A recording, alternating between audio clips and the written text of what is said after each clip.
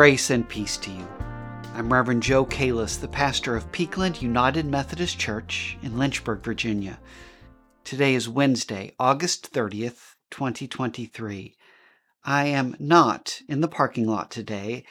As I'm recording this, it's wet and soggy outside and no place for a middle-aged pastor or expensive video cameras.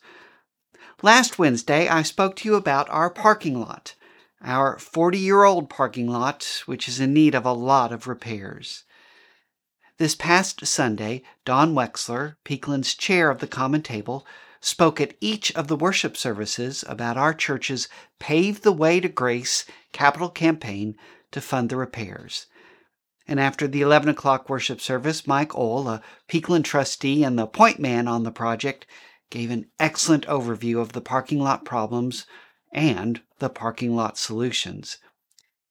This week, each Peakland household will receive a letter from the Pave the Way leadership team, along with an informative brochure which Kim Ness, Peakland's church administrator, put together, and a pledge card, which Cindy Harding, Peakland's business manager, put together.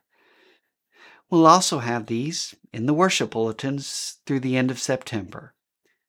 Some folks have already filled in their pledge cards and turned them in. I'll be doing mine later this week. We hope to hear from everyone by the end of September. 2 questions have come up since we announced this that I can address with you now. The first question is, what kind of trees are we going to plant in the islands once the parking lot is done? Good question. I myself love dogwoods and redbuds. I know having those in the parking lot would make me very happy when I come to church. But it's not up to me.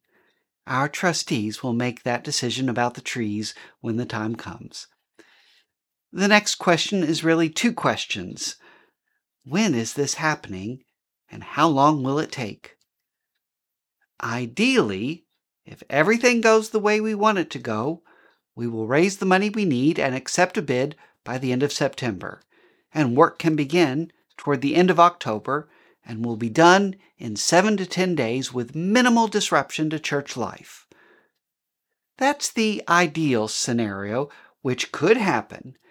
However, sometimes things don't work out exactly as planned.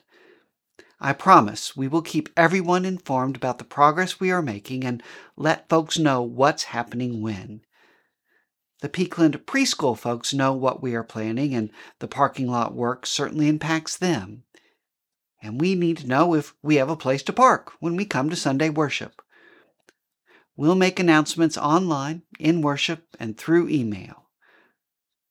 I'm grateful to the people of Peakland for their hard work and their generosity. As Don told us on Sunday, what we do now will benefit future generations of Peakland people. I'm also excited that we at Peakland will be kicking off our fall ministries on Sunday, September 10th, with our Rise Against Hunger event here at the church. Just over 80 of us will prepare 10,000 rice-based meals in just over 2 hours in our fellowship hall. We have so much more planned for our church in the weeks and months to come as we keep reaching out, serving all, and extending God's table. Thanks be to God. Amen.